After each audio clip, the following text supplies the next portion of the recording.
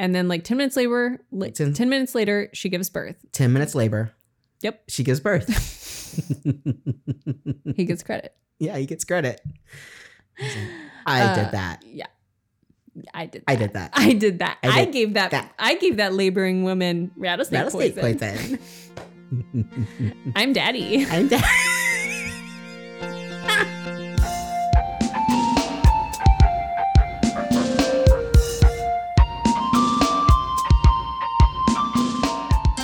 This is Trent Thompson. And Marissa Macy.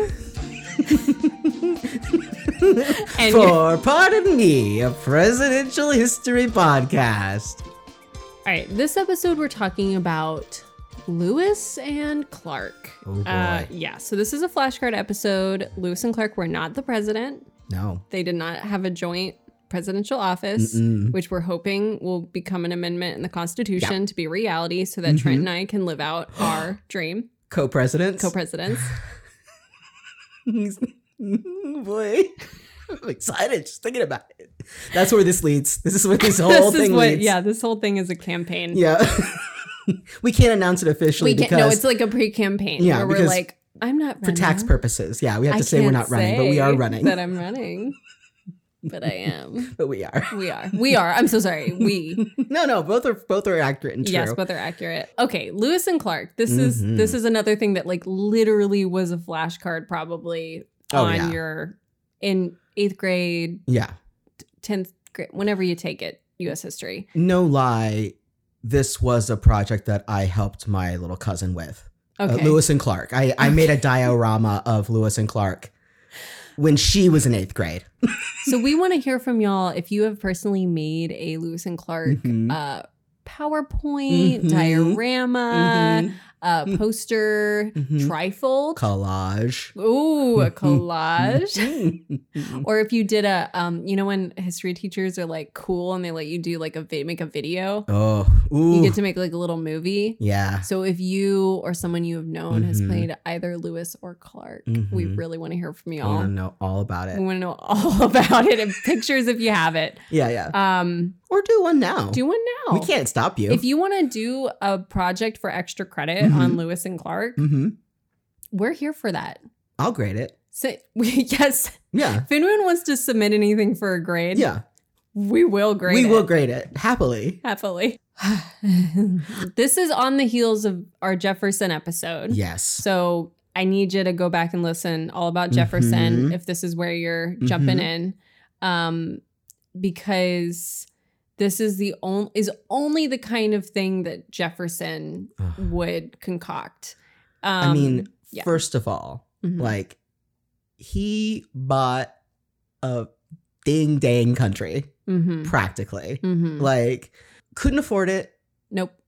But couldn't pass it by. That's Thomas Jefferson for you. Yeah. So he's a shopper. And we talked about this. He's a spender, yeah. He's a spender. And so Louisiana Purchase was very in character for him. And with that, the size of the United States like doubles overnight. Well, and I just want to point out that, his father was this like mountain man, like out west. And for him to like grow up and become president and like literally by the West. Like what a like I am making daddy proud move. Totally. Yeah. In line with many presidents that we will encounter. Yes, it's a long tradition of just like making daddy proud. Yeah. Yes. Especially if your dad was the president. That's we're getting there. So for this episode, our main research that we did additional research, but our main touchstone was the Ken Burns Lewis and Clark documentary. It was 2 parts. Ken Burns, my enemy. Ken Burns, my enemy. Your my nemesis. Apparently, I can't say that word. I can't say nemesis without saying Ken Burns. And I can't say Ken Burns without saying coward. Yes. Come get us, coward. So, yeah. So in that documentary, they also were, I mean, they're really into Lewis and Clark too. They're like shedding tears. They're like, when we went to the moon, we had at least seen the moon. These men had nothing. They were all alone. Do you not understand? Yeah, they're like, and there's this guy with this like honestly gorgeous mustache. Oh. Like, yeah. Just, and this close up of his face. Yeah. And he was really like taking me in. Mm-hmm. He had me. I could tell. Yeah. I was like, who is he? I was like, who is this like mysterious man? And other than like, I would say it was 90% like white guys talking about Lewis and Clark. But there was one person who was Native American who talked way less than they did. The rest of it was like smooth shots of rivers. Just pan down that river. And eagle sounds, like no joke. It would be like a transition. It would be like, ah! And a lot of flute. A lot of flute. I literally felt I was back in like high school US history class, and I felt that so deeply. I don't like associate Ken Burns documentaries with like it being like, oh, this he's this like big documentarian and did all this stuff and created like a whole style. I just associate it with like a projector being pulled down and like having to fill out like a worksheet. And I was like taking notes as we were watching it, and I felt like I was filling out a worksheet. And it really brought me back. And luckily I liked school. So you know, Ken Burns, I think was after my time. When I was in high school, it was National Geographic. I'm a little older than you. Okay. So yeah. Jefferson doubles the size of the country, and it is kind of this question of what is even out there. They know a little bit, and there are people that they've gotten maps from and things like that very far west, like they know where the Pacific Ocean is, but they don't there's this idea of this, and this is like so key to the expedition, this idea of the Northwest Passage. So this is the idea that there is a accessible waterway from the Mississippi River. So going through along the Missouri River. And that is somehow going to connect with the Columbia River, which will lead into the Pacific Ocean. And this is the hope, because this is how the East will be able to connect all the way to the West, even though at this point in time, we have not like taken over or colonialized or anything all the way that far. But there's this, they don't know if there is a water route that goes that way. So that is the main thing of this expedition. Right. They think there must be. And I thought also they really want there to be. They really want there to be. Because how nice would that be? Man, if the globe just had like nice little gridded waterways, how nice. East and west, north and south. Just we'd all be traveling on boats. Okay. I don't know if I want that, but I'm not a fan of boats. Yeah, I'm a little soft on boats. Yeah. The other thing was, okay, we know Thomas Jefferson's kind of like a quote. Like I put this in quotes because it's like, what was a scientist then? But he was like the scientist president, and like he was a scientist hobbyist. So he probably in modern day would have a science hobby podcast, much like how we have a presidential history podcast. We're not historians, but we are, quote, history hobbyists. So I would put Jefferson in, no shade, because whatever. I don't want to be a hypocrite, but let's talk about these two dudes. Yeah, we got to talk about these two dudes because start out because they are two distinct guys. They're not just Lewis and Clark. There's Meriwether Lewis and there's William Clark. Yes. Yeah. So Meriwether Lewis, he was a little bit also like Jefferson, a little bit of an amateur scientist for sure. He was Jefferson's secretary. Yeah. He was his personal secretary. So it was like a very close relationship. Yes. And he worked like in the home with him. Mm-hmm, yeah. Mm-hmm. So he also had, well, his relationship with Jefferson was very like father-son like. Yeah. He dealt a lot with depression. Yes. It is believed that he, looking back, suffered from bipolar disorder is what they think. Yeah. He also had a pretty serious drinking problem. Yeah. From kind of the beginning. Sure. And things, as they do, got a lot worse over the years. Yeah. Especially with this kind of like, you know, going out on the frontier and like bringing all this whiskey with him and all that. So, so that's Meriwether Lewis. Yeah. Okay. And then we have William Clark, who had been his commanding officer during the Revolutionary War. Right. So they've spent about like 6 months together during the war. Right. Yeah. And, you know, Jefferson gives the nod to Lewis. Lewis then goes and selects Clark. Yes. They are not peers, though, of course, because, you know, Clark was the superior officer. So, I mean, officially they're peers. Right. But in their hearts. Yes. One was the commanding officer and one was not. Yes. Yes. He had spent a lot of time on the frontier already. Yes. He had that experience. He was rough and tumble. Yeah. Meanwhile, Lewis had the more scientific background as an amateur scientist. It's like so hard to say like exactly what that means in this context. I know that Lewis went for 6 weeks to kind of be trained and like he learned some medical care and things like that. Okay. Whereas Clark handled more of the engineering and the map making. Okay. So Lewis was more in charge of writing, taking the notes and compiling all this information. Right. There was a lot of things. Well, there's a lot of stuff that was supposed to go on with this trip. Yes. And first of all, it was planned before the Louisiana Purchase went through. Right. It was already about the Northwest Passage before Louisiana Purchase. Then there was this, okay, now we just bought all this land. Yeah. Now we don't, this also adds another layer of like, we also need to know what's in this land we just bought. Well, first, of course, listen, Jefferson liked to buy things, but he also liked to know what he got. So he's got to send some people out to check this stuff out. Yeah, check it out. Send back.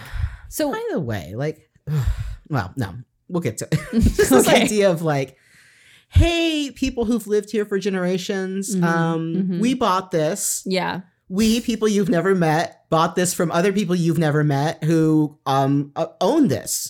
Because we decided that we own this. Just arbitrary. Terrible. Yeah. So, okay, just personality-wise, for Clark, he's a little more laid back. He's a little more like steady personality-wise. Yeah. It's also, we got a note, important, he was a slave owner. He had an enslaved man named York. Was not very nice to York. He wasn't very nice to York, and we're going to get to that. Yeah.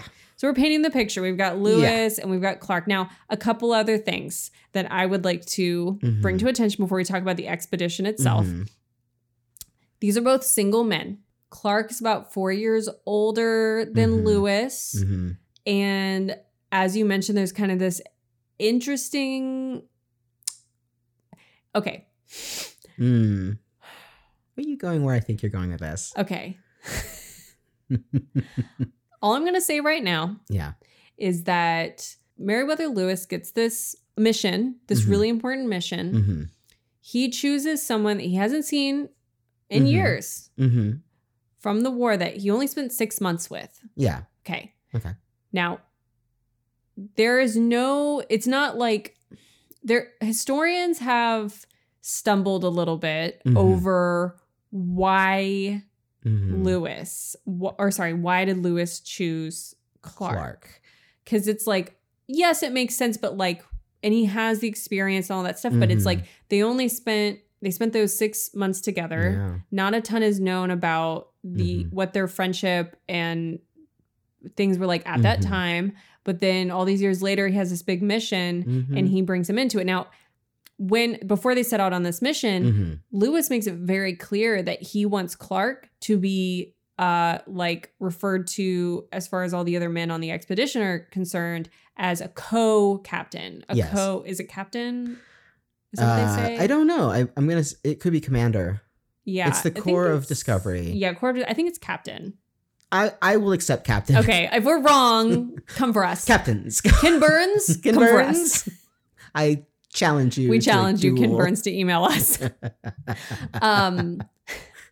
But yeah, so he makes it he's like, we're both co-captains. We're co-captains. There's no like real reason for that to be that way. Of course, it helps make this really unique expedition. And as you'll hear, like, all things considered, like a pretty smooth one. I mean, it wasn't smooth, like tons of crazy stuff happened and there was lots of danger and they came across lots of obstacles. But as far as like chain of command stuff, it was like they were both in charge. They had like dozens of men with them, by the way. Yeah. Not that much is known about a lot of these men because all the journals kept were really focused on like the expedition. Sure. And the intention was the ones that were tasked with journaling and those types of things were writing about stuff for the expedition for Jefferson to read. This was all stuff Jefferson was going to read. Thank God Jefferson didn't send us. There would have been no information about North America. No. Just like commentary on all the men we were with. Yes. No flora, no fauna mentioned. No. Not a one. No. Did we see buffalo? No one will ever know. So I'm just putting all that out there. Okay. All right, we're gonna touch, but I got something under the surface. I read some interesting stuff. So and we're gonna keep coming back to it. Okay? You're just so I just want to make sure I understand what you're saying. Just to clarify. Okay. You're just saying their relationship didn't seem like it was that founded if it was just commander and soldier for them to go on this together and to have it so established, we are equals. Yeah. Let's jump into the expedition. Okay. So we painted the picture. There's kind of this relationship. They're co-captains or whatever of the cheer squad. And there's all these men with them. I kind of weirdly, I think a lot of people have, I get this impression that when talking about Lewis and Clark, that it's just Lewis and Clark and like, no, they just went out there on their own. Yeah, you know? Sacagawea shows up halfway through. Yes, but no. So here's their setup. They have dozens and dozens of men and they have these... They're called keel boats. Keel boats, okay. It's like a barge kind of thing. Yeah, so big boats, tons of supplies for trading, for food, for, medicine, all this kind of stuff. You operate it like a gondola. Yeah. Like with multiple people, like you have a stick that you put and like kind of walk the ship. And it's like very slow because they're going up against the Missouri River. That would have been the place where I was like, guys, let's find another way. Yeah. About 1 mile going upstream, I'd be like, this doesn't seem fun. This seems like not great. Let's start working on a combustion engine or something. Along the way, they're mapping the Missouri River. They're journaling about plants. They're dealing with mosquitoes. So many mosquitoes. Oh. And they have, okay, I just want to bring this up because the Ken Burns documentary like keeps bringing it up and like so many times. Yeah. They had these things with them called Rush's Thunderbolts. Oh boy. Yeah, Dr. Benjamin Rush, who of course we did mention him on the John Adams episode. He was a close personal friend of John Adams. And he liked to make medicine. A very specific kind of medicine. Right? Laxative. Laxative with mercury in it.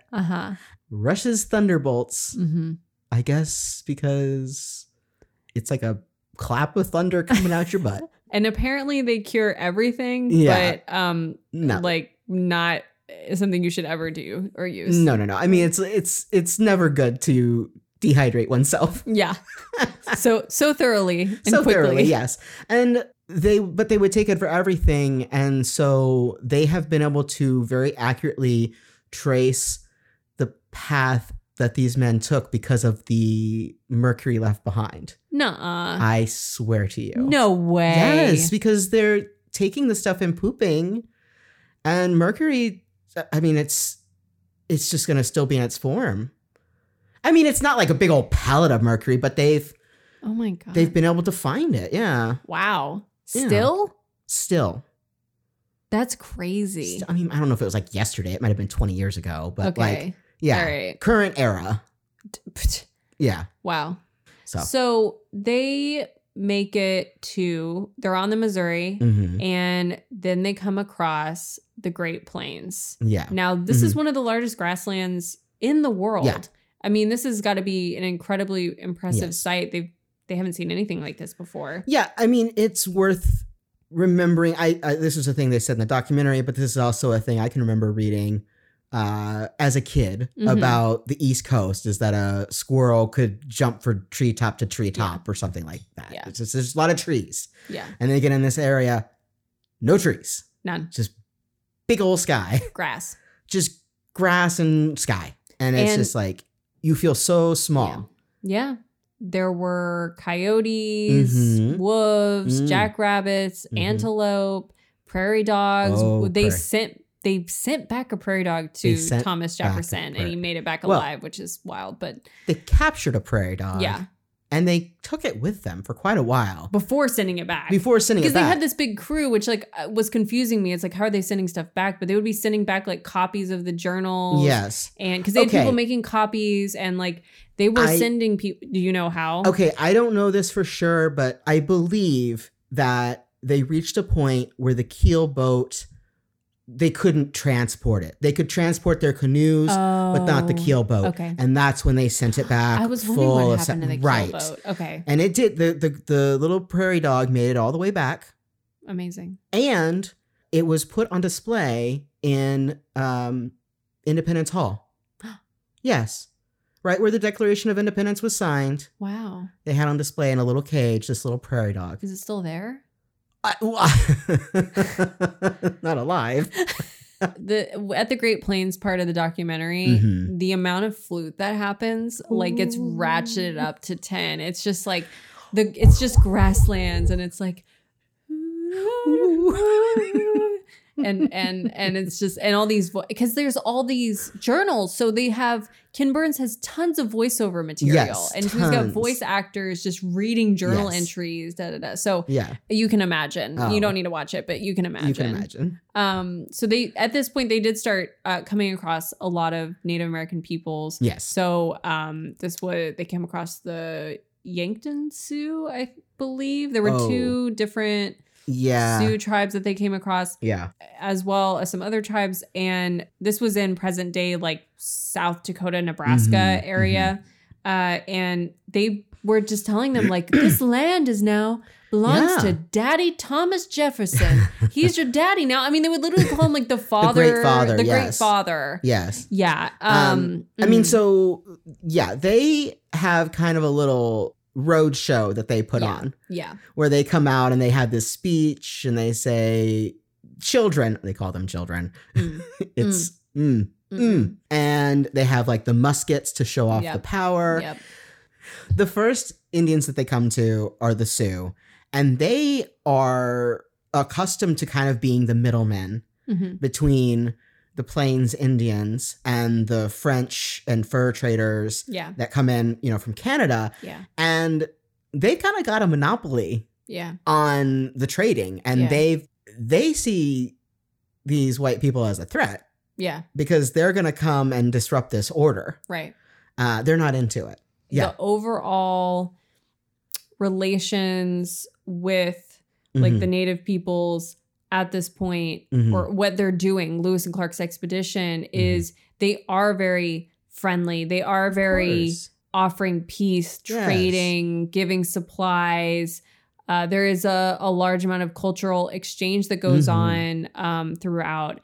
And this, in many ways, is the beginning of the end, for sure. Because they come out there, them themselves, good intentioned, I think, very much so. And actually, Clark went on to be be like a liaison for the American Indians. So these were people that at least Lewis and Clark are really the only ones we can speak for, because there's just not that much record of the other interactions. But they had good intentions, like and they didn't know what was to come or what the policies to come would be, and so they're coming in with this kind of like peace offering of like, you know, hey, we're coming out this way, but like we want to work together, you know.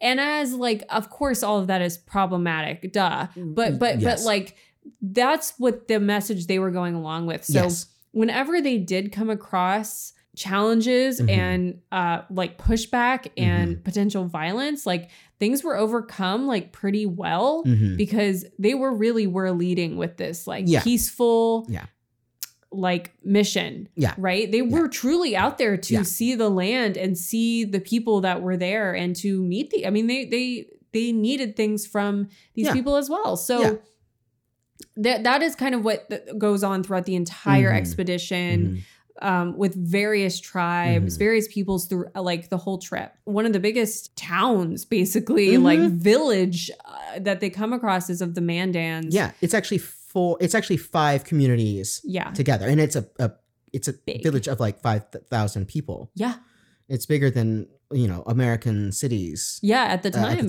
Yeah, when they came across it was like astounding. What they saw. So they had, they stayed there for a little while. Is it Sacagawea or Sacagawea? Sacagawea, yes. Okay. So this is where they meet her. Yeah. She lives with a French trapper, her husband, and has just given birth. She's 16, I believe. Yeah. 16 or 17. So... Already. She's one of 2 wives this guy has, by the way. Her husband's name is Toussaint Charbonneau, and her son is Jean Baptiste.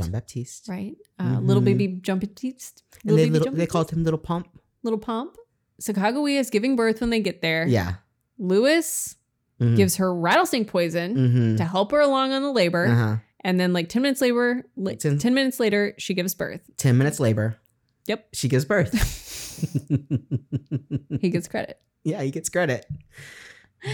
I did that. Yeah. I did that. I gave that laboring woman rattlesnake poison. I'm daddy. Now we're dealing with, it's April 1805, so they go through the winter with the Mandans. They've sent things back to Jefferson at this point because they're going to have to get rid of their keel boat, or the keel boat goes back. So this is a year after the start of the expedition, and there's 33 people still on the expedition at this point. So there's kind of this like group that goes back. So Sacagawea goes with them on the expedition from this point with her baby. Yep. She helps them know what to eat and tons of useful information that they otherwise did not have. She also is able to help interpret. Yeah. So they're going back towards her people. Yes. Right? Where she's originally from all along, right? Yeah. And so then, and they want to get to the, why were they were trying to get Are these the ones they were trying to get horses from? Yes, the Shoshone are who they're trying to get horses from. Okay. So they leave the Mandans, they're going across, they run into others too. So they come to a fork and they don't know where to go. They don't know which way to go. Lewis goes one, Clark goes the other. They like vote on it and everything. They end up following the way they follow. Yeah. It ends up being correct. Right. Which they know when they start hearing the waterfalls. Because they were told that that's what they would find. Yes. So once they find the waterfalls, then they know they're on the right path. Correct. They cannot go over the waterfall. Nope. It's too much. They have to go around it. And guess what? Prickly pears. Prickly pears. Everywhere. Covering 11 days to cover 18 miles. Yeah.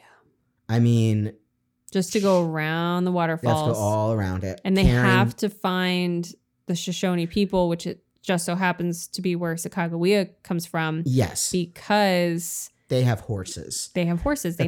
They need horses to get over the mountains. Yeah. Yeah. They've wasted a lot of time, because they've been looking for this, passage that doesn't exist. Right.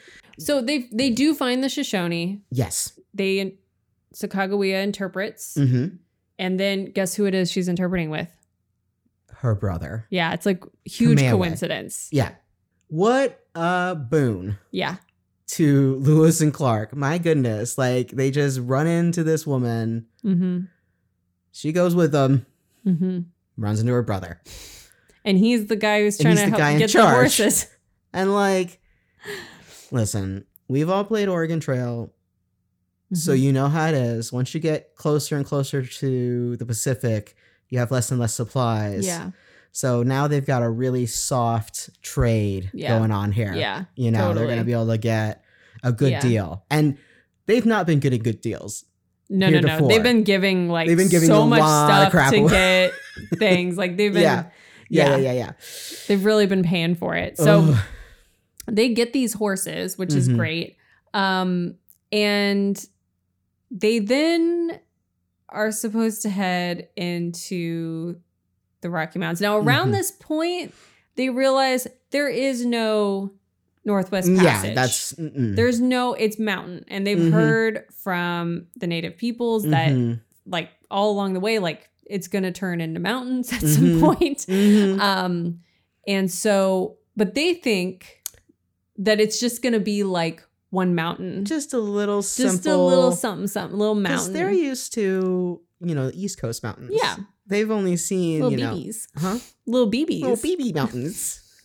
They crest the peak of the Rockies and look out and it's like, oh no. And like winter will come at some point. It's coming. It's like on the way. I think this is like early fall or something like that. It's like September. They miss a shortcut, by the way. Yeah. And add 40 days to their trip. So this is where stuff starts to kind of go wrong. Now they're in the mountains. It's not cute at this point. It's not cute at all. They are like, I mean, they are in like eating horse territory. They do eat some horse. There's some lore is that they ate their candles. Yes. Yeah. Apparently they ate their candles. Was, by the way, this was back when candles did not smell like food. Right. Yeah. Yeah. This wasn't like a Yankee candle. I'll tell you what, nothing a Thunderbolt won't fix. They're now going with the current, by the way, at this point on the Columbia or the Clearwater River. Yeah. And then the Columbia River. Yeah. They see Mount Hood, which is their signals are back on the map because that is something that they knew was on the map from the other way. They make it to the Pacific Northwest, tons of rain. The grunge scene is just starting. The grunge scene has begun. They started it with all their grungy clothes. Yeah. They're like miles from the ocean, almost there, almost to their goal. They see the bay. They realize it's not the ocean. And then this bad weather hits. Yeah. Raining. It's wet. It's terrible. They need new canoes. They need winter quarters. And so they do a vote on what to do after this happens, after these storms, right? They go finally see the Pacific Ocean. And then it's like, okay, what do we do? I mean, they have to go back, but like, what's the plan? In the Ken Burns documentary, they really belabor the point that like, this is America at its best. They all voted. I mean, it is amazing that happened.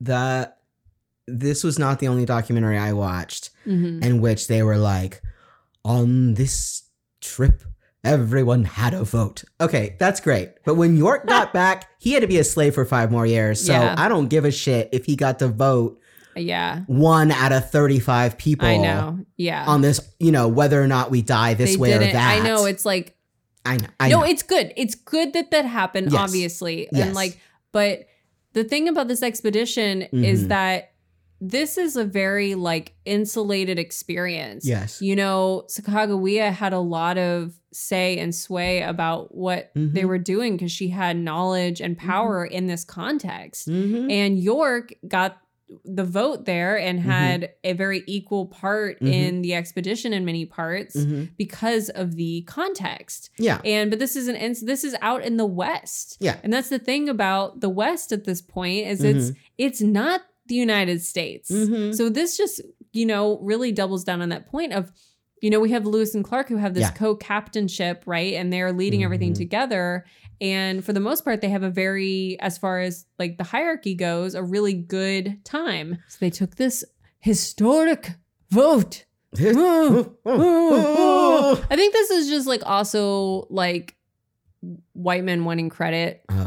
From back then. What? We let them vote once. I don't know why I'm doing like a That's some weird Scottish accent. Anyway. Yeah. Also, Clark's map up to this point. By the way, this whole time they're dealing with all of the diarrhea and the finding food and prickly pears. Everything. They're also taking journal entries. Clark's making a map and he's like dead reckoning everything. So it's just like, I mean, the amount of work that happened on this voyage or expedition, is out of control. I mean, they were working. Yeah. So dead reckoning is when you look ahead and say, I think that tree's 50 feet. Yeah. And then you write it down. His map was so accurate. It was only off by 40 miles. 40 miles. Yeah. Which is crazy. So, I mean, props to Clark for that. Good job, Clark. Yeah. So they spent 5 months on the coast for that winter. That's what they voted on doing, is they're going to wait it out for the winter. Very few supplies when it was time to go back home. And this return trip, a little more irritable. Everyone was a little irritated. Everyone's crankier on the way home from vacation. Yeah, and Lewis falls into a pretty deep depression at this point. Yeah, well, so while they are in this little in-between winter period, Lewis turns 31 years old. Oh, yeah, okay. And he is very melancholy, even for him in his journal, and says, he's realizing, well, I'm 31, I probably have already lived half of my life. Yeah. And what have I accomplished? Yeah. I mean, classic 31-year-old behavior. Classic 31-year-old behavior, first of all. Yeah. But I mean, he made this huge achievement. He wasn't able to see that. William Clark also put a signature on a rock at Pompey's Pillar in Montana on the return trip. And the signature is still there. That's the only physical evidence, apparently, other than all the mercury. Well, actually, now, to be fair, I think they probably were out of the Thunderbolts by that point. They used them up. Yeah. It's a long winter on the Pacific Northwest. They make it back, right? Yes. Okay. They're back. Now. Like, man. Wow. They are heroes. They're heroes. Parades. Yeah, because Americans were like, for 2 years, wondering, worrying about these guys. Yeah. I know you were worried about them too, Lois. Yeah, Lois, I'm going to talk about the homosexuality. Okay, yeah, she's like, I feel like you're dodging the issue. People had come back to Jefferson. Yes. There were representatives of Plains tribes that came back and were like, oh yeah, we saw him. And Jefferson himself felt like, oh, they probably didn't make it. They had people from the expedition come back, but they didn't know if they had made it to the Pacific. Now, they come back, they get double pay. Everyone's like thrilled that they did it. They all get land grants. Not all, by the way. Not all. Well, okay. Right. Everyone gets this stuff except for York. Yeah. Right. And then York goes back to being enslaved. I mean, he was enslaved the whole time, but he just goes back to his previous life. Lois, I'm getting to the homosexuality. I need you to calm down. Yeah. Okay. Yeah. That's what's next on the agenda. This is unacceptable podcast behavior. Yeah. Okay. I think he felt he was going to be freed when he got back. Yeah. And he was not. He asked Clark about it after some time of like, well, where is my free? What about me? Yeah. I did as much work as anyone else on that trip. Like, and I didn't get anything when I came back, nor my freedom. Yeah. And, Clark then went to complain to someone else about how York was being, quote, uppity and all these things. So he threatened to sell him. Yeah. And he also beat him. Yeah. For bringing it up. But 5 years later, he did grant him his freedom. Yes. So that's kind of where York ended up there. After the expedition, this is where so when they did come back, they did have to break the news to Thomas Jefferson that there was no easy water route to the Pacific Ocean.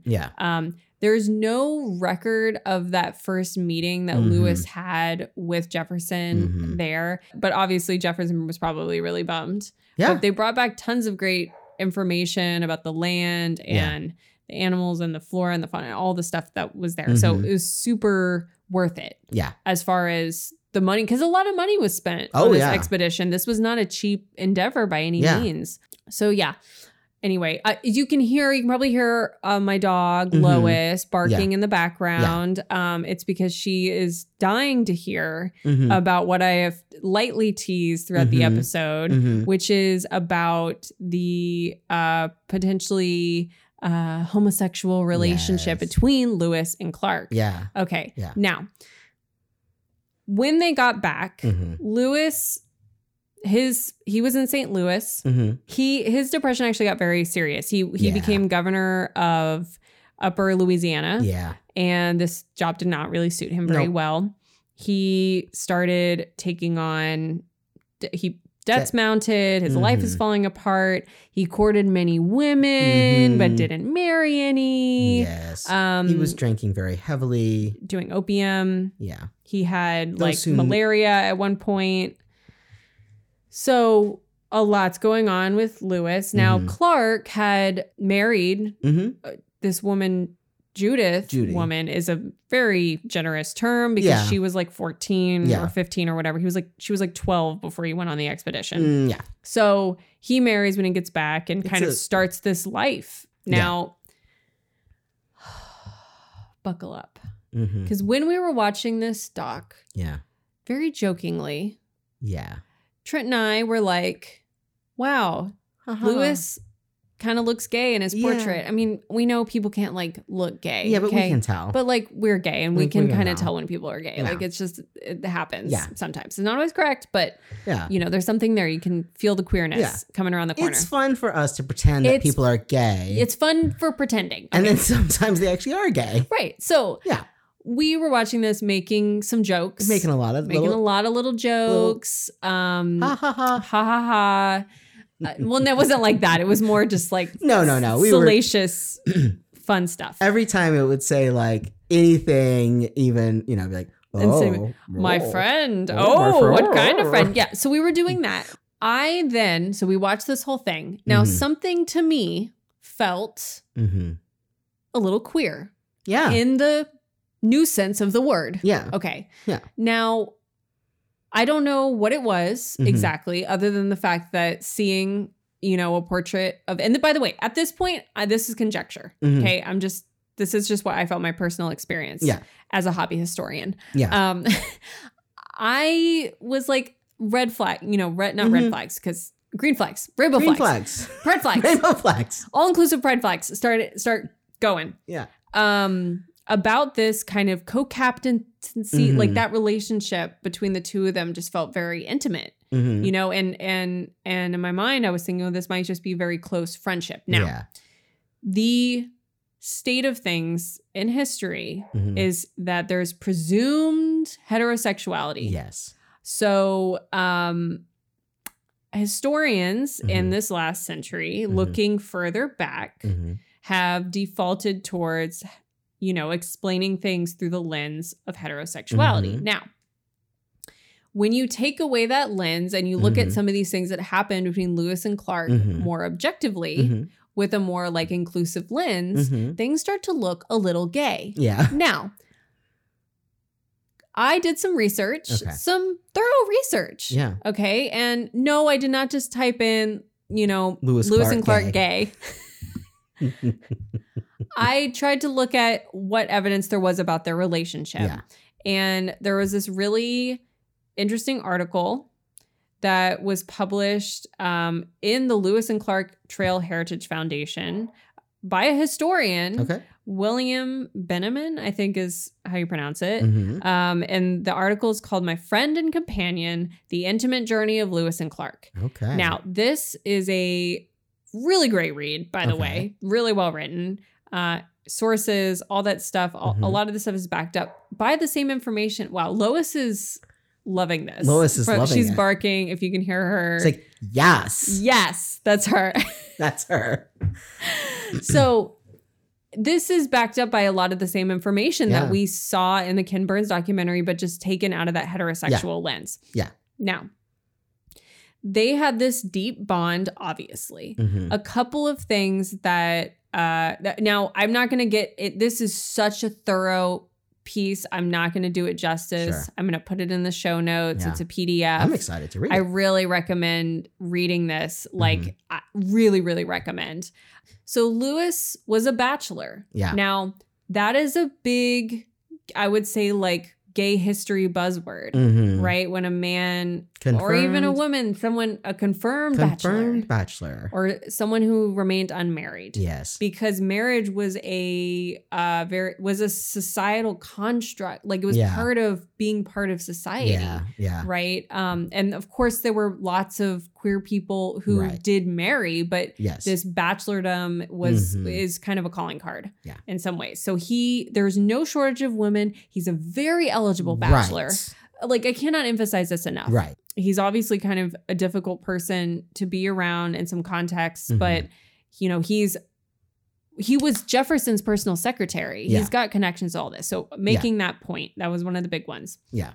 Or one of the biggest things that this article talks about is the fact that there are these missing journals from the beginning of the expedition from Lewis. Now, Lewis and Clark were both tasked with keeping extremely detailed journals. And Lewis doesn't have a journal for like the first months of the expedition. Really? Yes. Yeah. And there's also no reference like in later journal entries about losing journals or not journaling. Yeah. I mean, like, you lose all your journals. First entry of the new journal is, you're not going to believe this. I just lost all my journals. Exactly. Right. Exactly. Yeah. Also, it's the beginning of the expedition. So even because he kind of goes in and out of these depressive modes, and that can explain some of the lapses later on in his journaling. Yeah. But at the beginning of the expedition, you know how it is. It's like, day one, baby, I'm journaling. Yeah. Oh, yeah. Yeah. It doesn't make sense. Yeah. It does not make sense. So you think he did right? So historians actually puzzle over this. And it gets glazed over in the Ken Burns documentary because there's not really a clear-cut explanation. Yeah. They just blame it on depression. They just and he's prone to depressive mode, But the whole thing is a bit unusual because of these reasons. Now, something that happens preparing to send back journals. Now, Lewis is supposed to have journals to send back to Jefferson. These are the journals Jefferson's directly asking for Lewis's journals. And now Lewis has to tell the president, I don't have any journals. So there's a letter from Lewis to Jefferson that's basically like talking around the issue. Yeah. Does not say anything about a lost journal. It just kind of talks around it. And it's just kind of like, here are all the journals of Clark and people. And the really weird thing about the letter is that it's written both in Lewis's hand and Clark's hand. Yeah.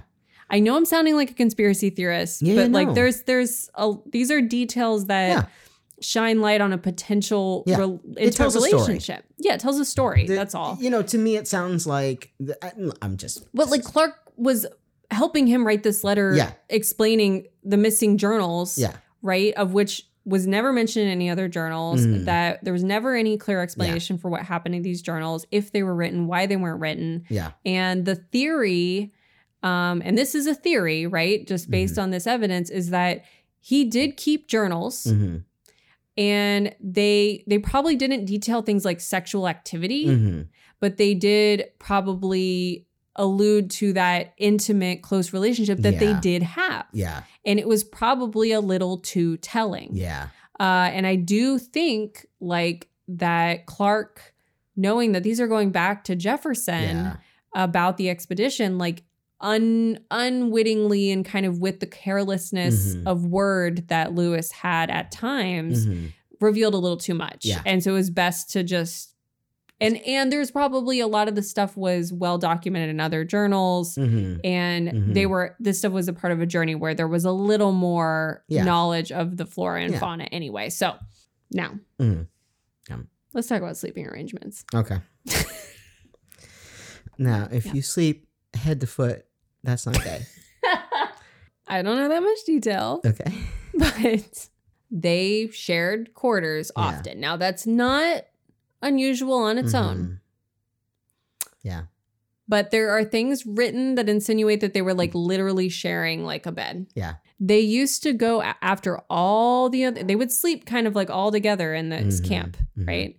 And apparently at night, there's evidence that Lewis and Clark would leave their quarters and go out on like this dugout canoe out on the water. Pretty big canoe, okay? Out on the water, away from the... Now, maybe they were just talking about the plans for the next day, but there's evidence that they did this. And one of the biggest pieces of evidence that this is something that happened regularly is not only that they sometimes seen like going to this canoe, but also there was like this, I don't remember exactly. There was like an event where they saw like a buffalo and there was this this crazy night, right? And when they recounted it, like in their journals about this, like, I think it was like a buffalo sighting and this buffalo coming towards the camp. One of them wrote about it being it woke them from their tent. And the other one wrote about it from, it startled them from the canoe, from the water or whatever this boat was. So there's like this discrepancy in retelling it the day after. And this was like a big, like exciting event. So it's one of those things where you remember the details of where you were when it happened. So there's just little things like this throughout. Okay. Now, when they get back, okay, so throughout the expedition, there's kind of these, they probably had at the least a very close friendship. At the least. Now, and there's they both like have attested that they did not have relations with any of the Native American women along the trip. And if that is to be believed, that means that they were celibate for 2 years, but had a very close friendship with each other and shared quarters and went to a little canoe in the night and were hiding journals from the beginning of the expedition. That's a classic homosexual behavior. Yes. Hiding a little canoe and also keeping journals away from Thomas Jefferson. Yes. Now, when they came back, now this is where things get like really sad, actually. You know, Lewis is having this terrible time. Yeah. They actually set up, all lived together, Lewis, Clark, and Clark's wife. Yeah. At the beginning. Yeah.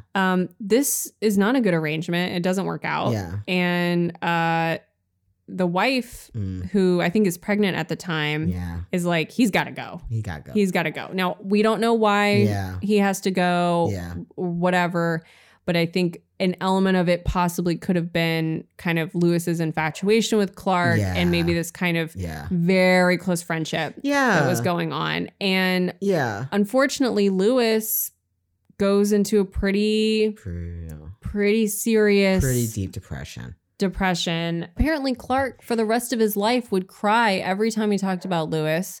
I think he was just more of a reserved, like by the book kind of guy. He named his son after him. Yeah, and I think there's just stuff like that where it's like maybe the affection was completely reciprocal, but Clark was like, "Hey, dude, we got to live in the real world. Like, who knows? You know, and we're not on the expedition anymore." Well, and also, I mean, so Lewis greatly disappoints Jefferson by not ever producing this, you know, he was supposed to take all these journals and compile them into something for Jefferson. Now, listen, I think I don't think anyone could have satisfied Jefferson in this. True. But Lewis didn't even write anything. Yeah. He ends up